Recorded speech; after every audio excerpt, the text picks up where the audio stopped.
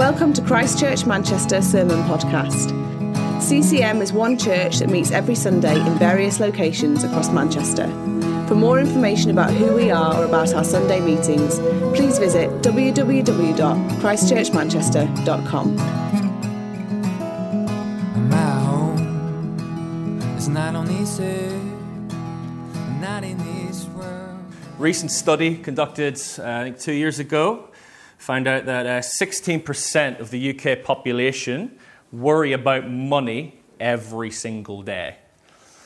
Another 48% of the UK population worry about money regularly, meaning either every month or every week. And of those people who feel worried about money, 55% of them don't feel comfortable talking about it despite being worried about it, okay? So a lot of people worried about money, a lot of people not feeling like they can share it. Top reasons why this study found, why people don't like to talk about money. Number one reason, shame or embarrassment. Second reason, people don't want, according to this study, don't want to talk about money, not wanting to burden others. And third reason, people, this study found, don't want to talk about money is because they weren't brought up to talk about money. You know, it's not the thing we ever did in our family. Another study conducted, actually 2021, found that a third of people in the UK struggle to talk to anyone about their money issues, even their partners, okay? Even their partners. And another study found that even when people do talk to their partners about money, it leads to arguments. It's the most common thing that leads to arguments. Of people who admitted arguing with their partners, which there's got to be some deluded people who think they don't, but of the people who admitted they argue with their partners, 62% said, look, we argue about money. It's probably higher, to be honest. Those are just people being honest. It's probably higher. So there's this thing in our country where we don't like to talk about money, and I'm sure there's exceptions, but generally we don't like to talk about money, and when we do, it can often lead to arguments. And then there's this other interesting stat, which came out from another study just last year, 2022. Apparently, people don't like talking about money so much that 35% of our population, which rises, interestingly, to 60% of the population in the 18 to 24-year-old category, would rather talk about their health problems than money. You know, it's like, would you rather talk about your ingrown toenail or your hemorrhoids or money? Oh, hemorrhoids and ingrown toenail all day long. I do not want to talk about money. So there's this issue where we don't like talking about money. So guess what we're going to talk about today? We are going to talk about money today. We're going to talk about money. I'll be honest with you, preparing this sermon, I was saying to people earlier, I was like, I've chopped and changed so much in the sermon this week. I've been like, I don't know how it's going to go down. What I've found in the past is when I've preached on money, sometimes it goes okay. Sometimes what happens is people nod along and smile, but you can see in their eyes, barriers up, you know, you ain't getting to my heart, like nothing's changing here, you know. I'll laugh at your jokes, but there ain't anything going to change here. And I've seen that in the past. So my prayer this morning, I was sharing in our prayer time, I was saying, look, Lord, I just pray that the barriers don't go up. People's hearts remain open to what we say here this morning. And I think this is one area where we can actually stand out from the world by talking about money. Clearly, the rest of the country, there is issues with talking with money, but I think for us as believers, talking about money is a way that we can stand out from the world. And also, I don't want this to be one of those money sermons that is all down on money. It's like, you know, there's this verse in the Bible and money and evil are mentioned in the same sentence, so money must be evil. It's like, yeah, money can be a root of all types of evil, but it's not the root of all types of evil. So I want us this morning to be positive about money. Yes, I'm sure we all know that money can cause problems. It can cause arguments. It can cause fallouts. I mean, hands up, who knows of someone who has had a big falling out over an inheritance? Okay?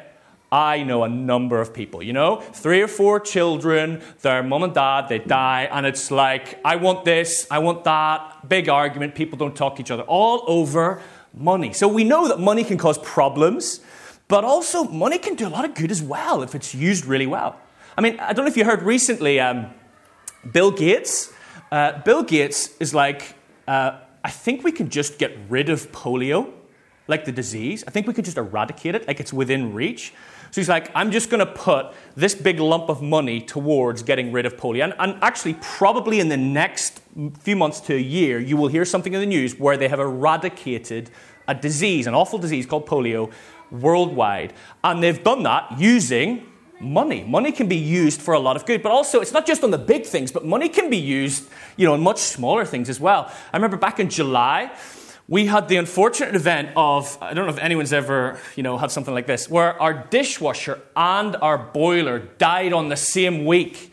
I'm like, how unfortunate can it be for that, You save up, you think, save up for things that happen. And then two huge things happen the same week. Oh, gosh. I was talking to a friend from church, and I was like, man, with boiler, dishwasher, both gone the same week. We can't afford to replace both. And he just said, look, Andy, I'll do your dishwasher. Come on, much you need. I'll give you. And he did. He gave us the money to buy a dishwasher. So it was a really good thing he did with money. So money can be used to do really good things. But it's a topic that we can't avoid talking about. We've got to talk about money. The reason we've got to talk about money is because our entire lives are affected by money, whether we like it or not. Our lives are affected also by our attitudes towards money as well. So we've got to talk about it. So as a church, I believe it's really important that we talk about money, and we talk in particular about how to use it wisely and how to use it in a godly way. So that's why we're starting this week a 4-week sermon series on money. This is the first of them. And the 4-week series is entitled, Where is Your Treasure? Where is your treasure? So over the next 4 weeks, we're going to be looking at some principles that help us manage our money. We're going to be looking at the principle of less is more, stress is bad, giving is good, and tomorrow matters. Okay? Now, we're going to go through these. We're going to get everybody to say them with me. Can we do that? Is it up here? Yes, it is. All you need to do is read, okay?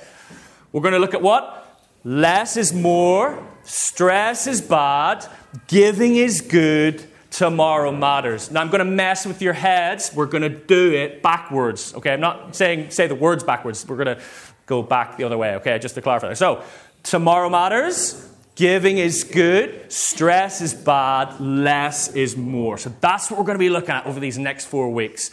Now, you've probably guessed what most of them are about. So, tomorrow matters. That's about saving. Giving is good. Any guesses what that's about? Giving, obviously. Stress is bad. It's about the stress that's been caused by money, oftentimes due to debt. And then this morning is less is more. It's about spending. Okay, so we're going to look at these 4 things over the next 4 weeks. So, as I said, this morning we're going to look at the principle, less is more. Now, if you're like me, you will have been brought up being taught that more is better. £1 is good. £2 is better, 1 car is good. 2 cars are probably better. Yeah, we've been taught that. 1 holiday is good. 2 holidays are better. Yeah, fantastic. Yeah, something like fantastic. 1 house is good. But hey, who doesn't want that holiday home? 2 houses is better, A 3-bed house is good. A 6-bed house is way better. Of course, we've all been brought up on more is better. But that's not always true, though. More is not always better, okay? Now, you may have noticed something up here that's not normally here. My bowl of, these are, if you're wondering, Skittles. If you're hoping I'm going to give you all one, that's not part of the talk. So you can probably nick some at the end. I won't notice.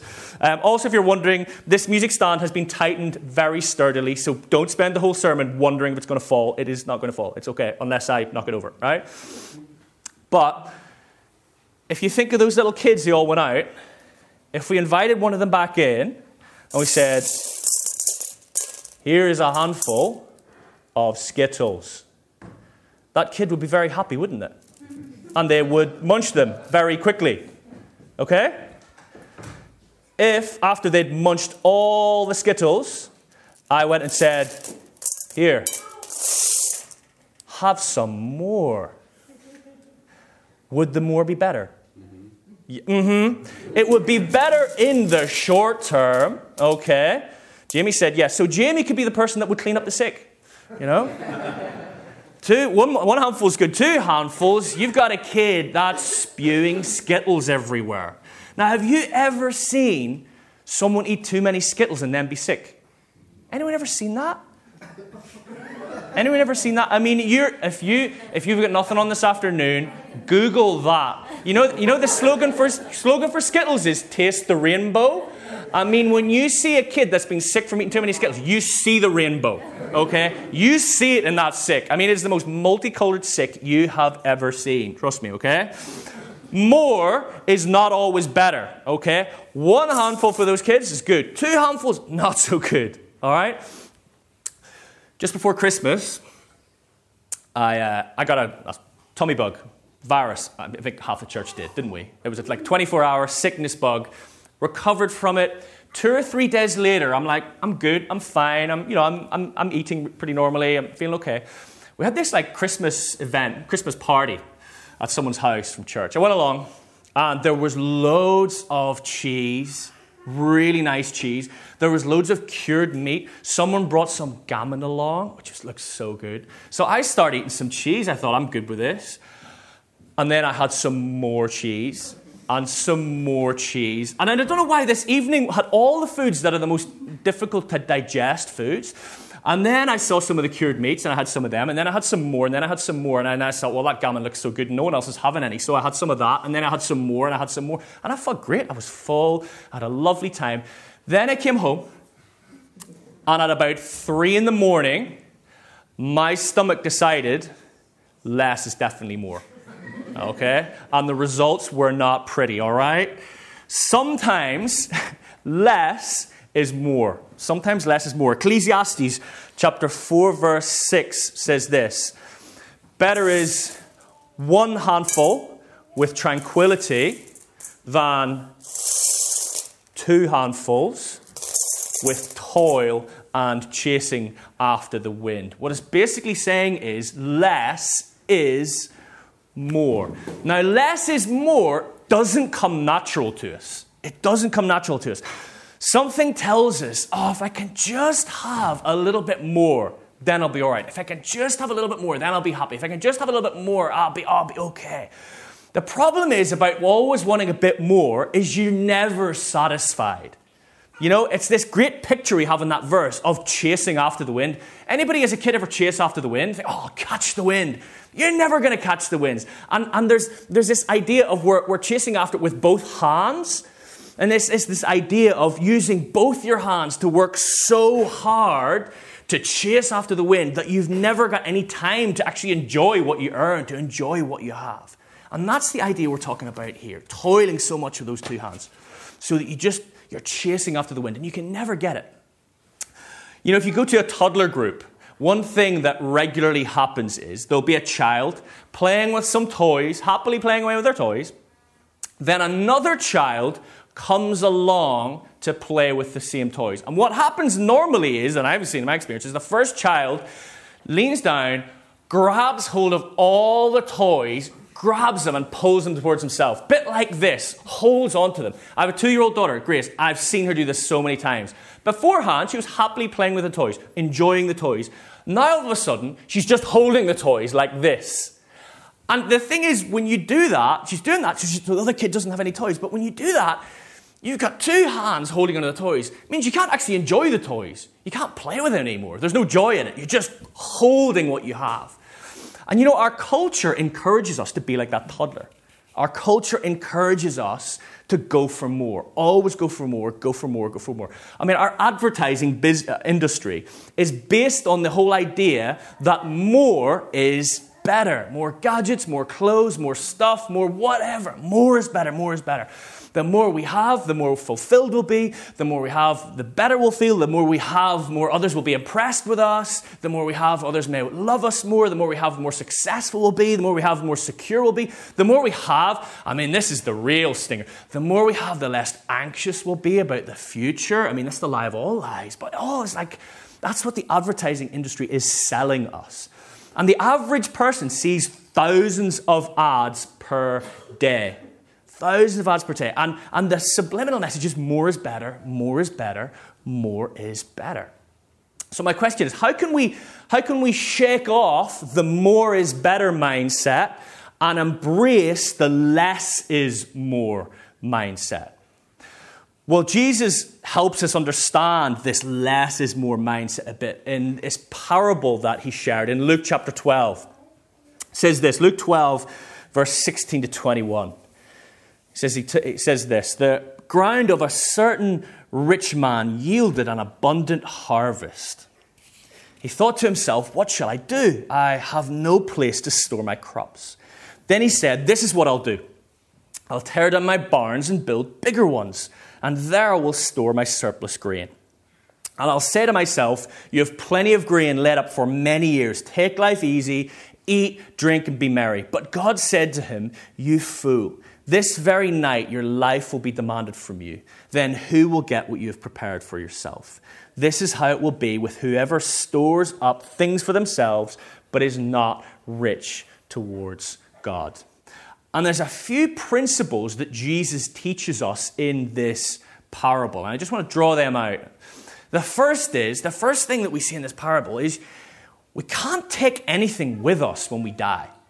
I mean, I know we know that, but it's good to have a reminder. We can't take anything with us when we die. In history, many cultures, I mean, I'm a bit of a history nerd, but in many cultures believed that you could take things with you into the afterlife. I mean, the Egyptians were big on this. I mean, they made a big deal of filling their tombs with loads of stuff, believing that was going to go with them into the afterlife. What they even did as well was they'd even have, a lot of rich Egyptians back then would even have their servants killed and buried with them so that they could serve them in the afterlife. That's what they believed. They believed you could take loads of stuff with you, and they wanted to be rich in the afterlife. However, when we read Ecclesiastes, the writer of Ecclesiastes reminds us that we can take nothing with us. Ecclesiastes 3 verse 20 says this, all go to the same place. All come from dust, and to dust all return. And you know, I think one person who actually kind of had this a little bit nailed, you might be surprised at this, was Alexander the Great. Apparently, Alexander the Great requested that when he was buried, one of his arms was to hang out of his coffin naked, a naked arm hanging out of his coffin to show everyone that naked he came into the world and naked he would leave it. No matter all the wealth he amassed, naked he came into the world, naked he would leave it. I'm thinking, okay, well, when I'm planning my funeral, I will maybe take that on board. Maybe not. Anyway, but that's what he requested. So that's the first principle we see from this parable. We can't take anything with us when we die. Second principle we see from this parable, which helps us go from a more is better mindset to a less is more mindset, is this life is not all there is. You know, there is another life after this life ends. Okay, I'll say that again. There is another life after this life ends. I mean, you wouldn't know it by how much we just think about this life and not about the next. But there is. You know? Like YOLO. We're all about YOLO, aren't we? It's not true. Yeah, you only live once. Hey, come on. No, there's life after this one. Yeah? I love Francis Chan, the American pastor. He has this great illustration where he gets this like 40-foot long piece of rope. And like it stretches the whole way around the church. And then he gets the end of the rope, about this size, about an inch long, and it's dipped in red. And he basically, see this red bit? This is your life on earth. That's your life on earth. The rest, that's eternity. You know, and it's just this great way of thinking, reminding us, this life is not all there is. There is another life when this life ends. Okay? And the third principle we see from this passage is quite simply, what really matters? You know, like sometimes as a pastor, one of the things I'll get to do is spend time with people who have had a terminal diagnosis. So people who know they're dying. They know they're going to die soon. It could be 3 months, could be 6 months, could be a year, but they know they're going. And what's really interesting with those people is they know what matters. They don't waste time on stuff that doesn't matter anymore. They spend a lot of time sacking off a lot of stuff. Saying, well, I'm not going to bother that, or that. I'm focused on this, and this, because that's all that matters. There's a real clarity. And the parable we have here says, when we live to always have a bit more, like the rich man in the story, what happens is we lose sight of what really matters in life. Like if we look at the rich man here in this story, the rich man was already rich. You know, he had this huge harvest, and then he gets even richer. But all he can think about is how to use the extra wealth to make his life more comfortable, to be more happy, more relaxed, more at ease. He's no regards for others or for God.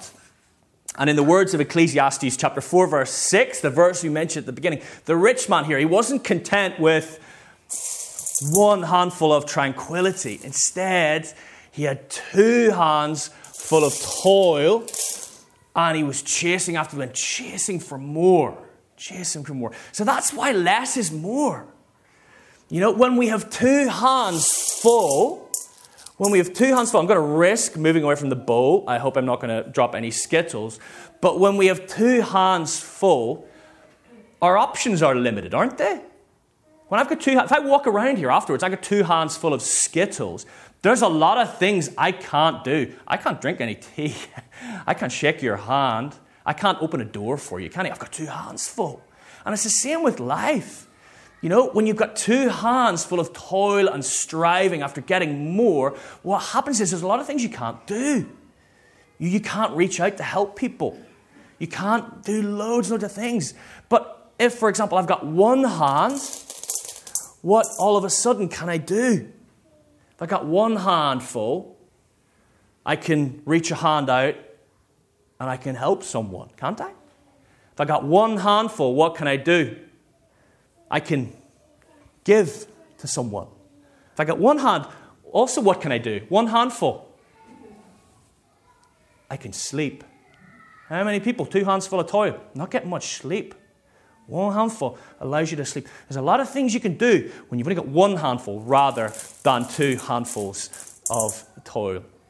And this image, 2 handfuls of toil, it's this image of working so hard to keep what we have that we have little room for joy or anything else. So we here as believers, we're called to live differently. We're called not just to strive for more, but we're called to be content with what we have. We're called to look at what we have and think, how can I give stuff away? How can I bless others with the things? Do I really need that or that or that? Now, it's not a call to poverty. It's not a call to not having nice stuff. It's a call to maybe have a few less things that you love rather than like loads of stuff that you don't really care about. That's what it's a call to. It's a call to have a simple life, to bless others through having a simple life, and to look at what God's got for us, to look to the future, to be like, wow, look at what God's got coming for us in heaven.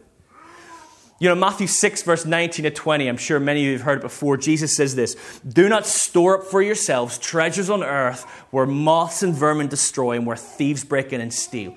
But store up for yourselves treasures in where? Heaven, yeah, where moths and vermin do not destroy, where thieves do not break in and steal. For where your treasure is, there your heart will be also." So here Jesus tells us what really matters. Something the rich man in the parable lost sight of. He's storing up treasures in heaven. That's what matters. Way better than storing up treasures on earth. So big question is, what is treasure in heaven? Yeah. Big reveal. Well, you might be a bit disappointed. I'm not 100% sure. So, sorry about that, everyone. But from what Jesus says, it sounds pretty awesome. I mean, heavenly treasure has a good ring to it, doesn't it? I think, I think that's going to be good, not bad, whatever it is. And Jesus is also definitely clear it's going to be way better and longer lasting than any treasure we could have here. It's a bit like when, you know, Elizabeth is getting a Christmas present from me. You know, it's before Christmas. She hasn't opened it. She doesn't know what it is totally, but she knows it's going to be awesome. You know, that's kind of what treasure in heaven is like. Okay, I don't get the full deal. Jesus says it's going to be awesome. I believe him. You know, Elizabeth has that level of trust in me when I buy her Christmas presents. Absolutely, yeah. How do you get treasure in heaven then? Okay, how do we get it? Well, first thing you got to do, I mean, this is a no-brainer really. You got to trust in Jesus. You got to be a Christian. You got to be going to heaven. You want to get some treasure there. So that's the first thing. And the second thing you do, real simply, to summarize, is live life God's way, really. Live life God's way. And if you want to, know how to do that, I mean, read the Sermon on the Mount. There's a bunch of things. I made a list of some of the things in the Sermon on the Mount. You want to build up treasure in heaven. Here's some things. Be humble and pure in heart. Hunger and thirst for righteousness. Show mercy. Make peace. Be persecuted for the sake of righteousness. Be salt and light. Be the light of the world. Follow God's commands. Resist anger. Be faithful to your spouse. Keep your word. Turn the other cheek. Provide for physical needs. Go the extra mile. Love your enemies. Pray for those who persecute you. Give to the needy. And the list goes on and on and on. There's loads of ways where we can build treasure in heaven. And part of how we can build treasure in heaven is how we use our money. We can use treasure here to get treasure on ahead. The American pastor Rick Warren put it really well. I love the way he puts this. He says, the way you store up treasure in heaven is investing in getting people there. So give some money so that people can hear the gospel or get a Bible, become Christians and get there. And then he says, basically what that means is when you get to heaven, there's going to be a whole group of people waiting there and be like, I'm here because of you. Thank you. I'm your friend forever. Yeah, and you're going to make some friends in heaven. I'm like, what a great way of using your money. Isn't that fantastic? You're going to have a bunch of people be like, I'm here because of you. Thank you.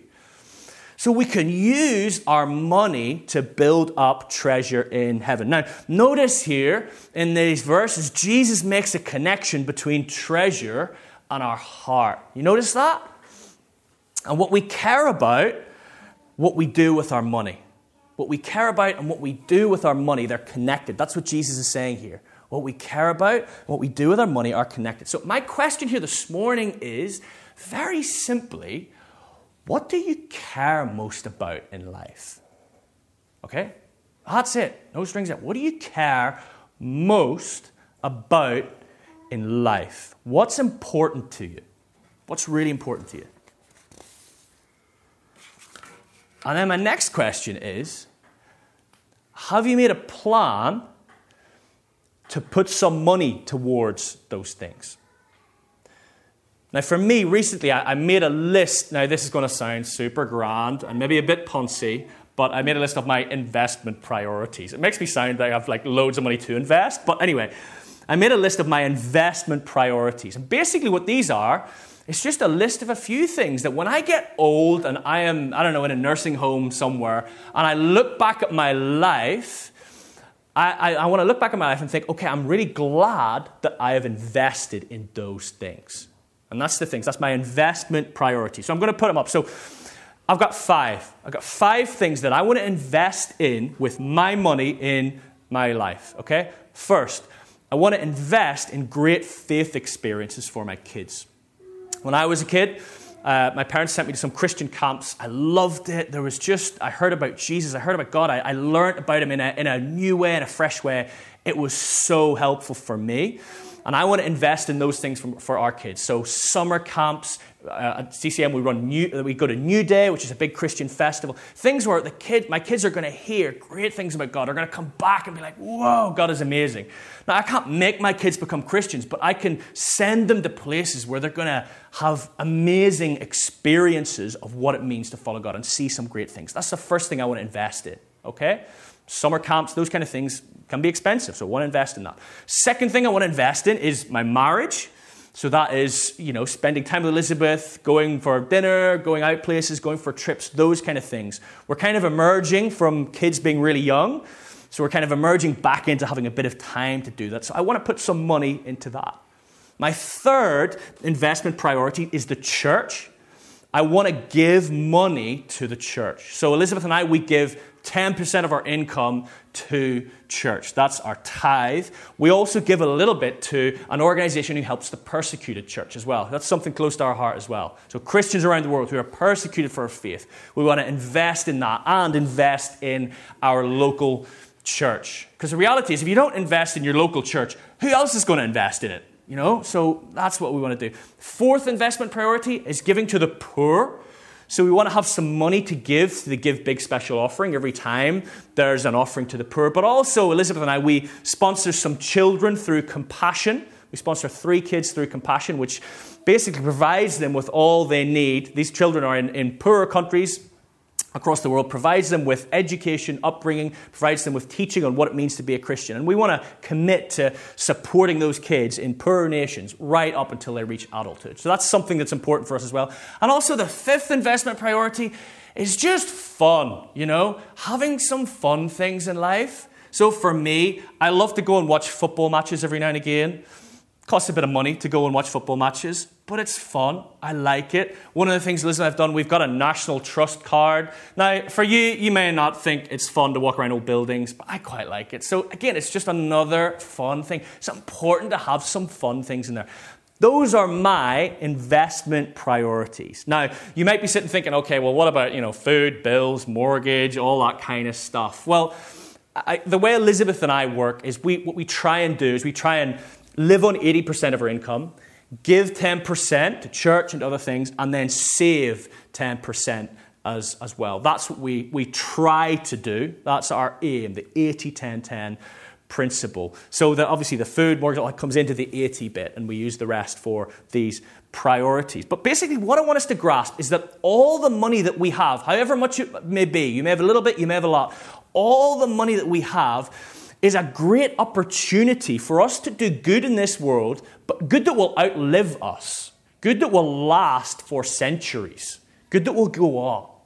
We've got this opportunity with our money to do good that will outlast us. And I know for Elizabeth and I, it's been a real faith journey for us going on this journey to do with our finances. So, now it's your turn, all right? I'm going to say what no preacher ever says in a church, but is get your phones out, everyone. I want you to have a go. I want you to write down 5, or it could be less or more, but yeah, let's go 5. I want you to write down 5 things you want to invest in before you die. Now, you can just cheat and copy mine, just to say you've done it and tick it off. But I'd love you to think about it. I'm going to give you a few moments just to think about it. 5 things you'd love to invest in before you die. Just take a few moments. Now, don't be constrained by your current income or outgoings, or, if you've got debt, don't just set all that aside for a little minute and let's just dream a bit, okay? Let's just dream a bit. So I suppose my challenge here, just as we finish, is I just love us all to get to the end of our lives and be like, oh, I'm so glad I invested in that, or I'm so glad I put money in that. And now is the time to make a plan to do that, so that you can look back and be like, yes, I'm glad I put money to that. So I just want to encourage all of us here, over this next week, I just encourage you to think about how you can invest your resources in what you really care about. How you can invest your money in what you really care about. Have a chat with different people, think about it, and make a plan.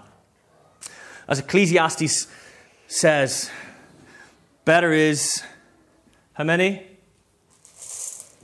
One handful with tranquility than 2 handfuls with toil and chasing after the wind. Less is more.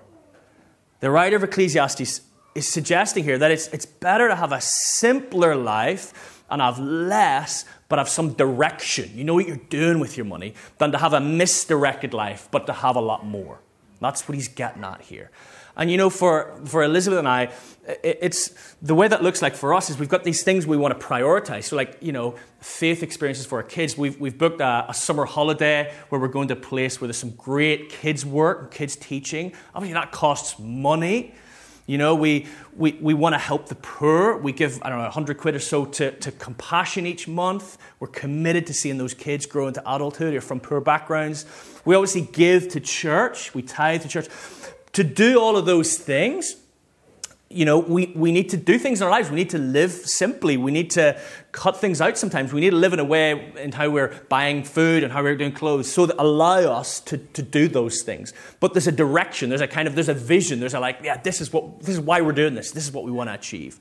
And I just want to encourage that for all of us. And what it comes down to is it all comes down to focus.